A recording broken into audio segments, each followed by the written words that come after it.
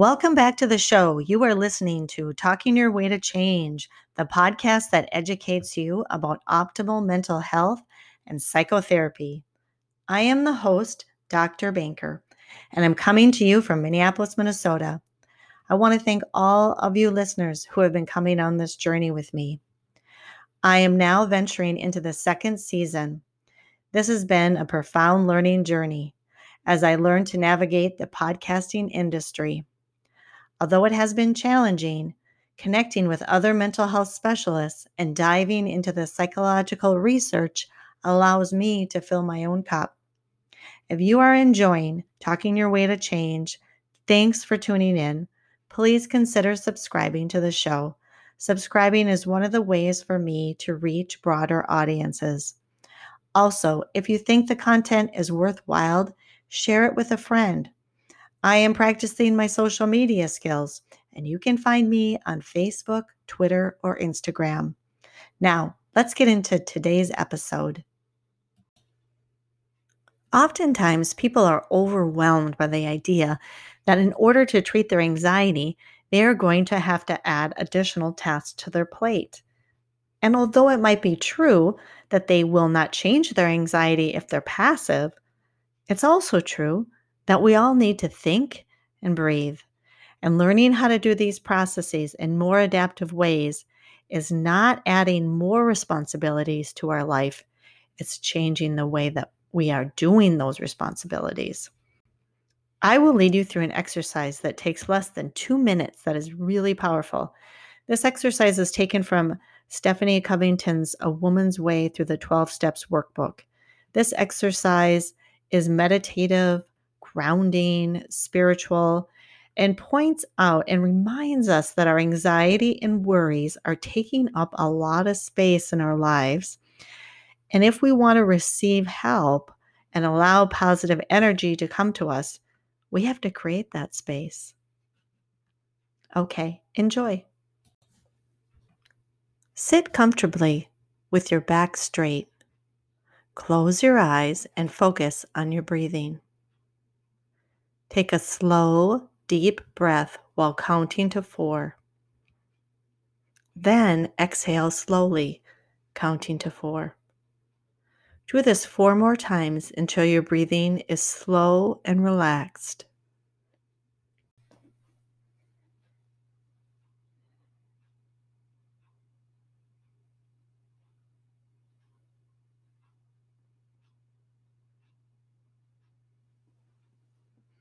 Keep breathing slowly and evenly. Hold your hands gently in front of you with the palms down. Imagine yourself emptying your hands of everything you've been carrying today. Your hands are empty of people, things, and situations. They are empty of behaviors you want to let go of. They are also empty of trying to let go of those behaviors. They are just empty, palms down.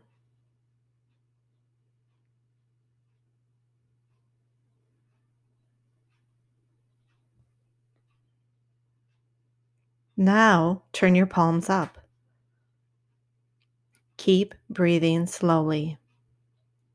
Your palms are up and open to receive whatever your higher power sends to you. You are open to receive what you need to live today. Your palms are open to help. Anytime during the day when you need to let go of something and receive help, you can take a few minutes to do palms down and then palms up.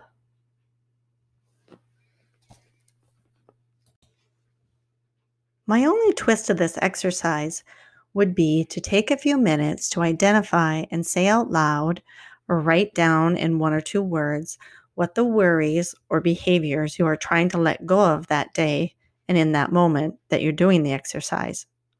Or you could take one issue that you're working on and empty the various aspects of that issue or worry. For example, If you were struggling with feelings of aloneness, you might empty your palms of all the thoughts. For example, like, oh, I'm always going to be alone, or I'm never going to figure out this relationship. I'm not lovable. The pandemic has shrunk the pool of people that I'm able to meet and know during my lifetime. It's only making it harder to find a spouse or a companion. So it's all of those worries are just centered around that one issue. You could focus on that in the palms down part of the meditation. Okay, until next time, this is Dr. Banker. Thanks for joining us this week on Talking Your Way to Change. You can also visit our Facebook page. You can subscribe to the show on Anchor or iTunes so that you never miss an episode. If you found value in this show, we would appreciate a ratings on iTunes, or you could just simply tell a friend. I need to alert everyone that this podcast is not meant as a substitution for mental health treatment. So, although the podcast deals with psychotherapy, this is not your psychotherapy. Okay, thanks for listening. Until next time, this is Dr. Banker.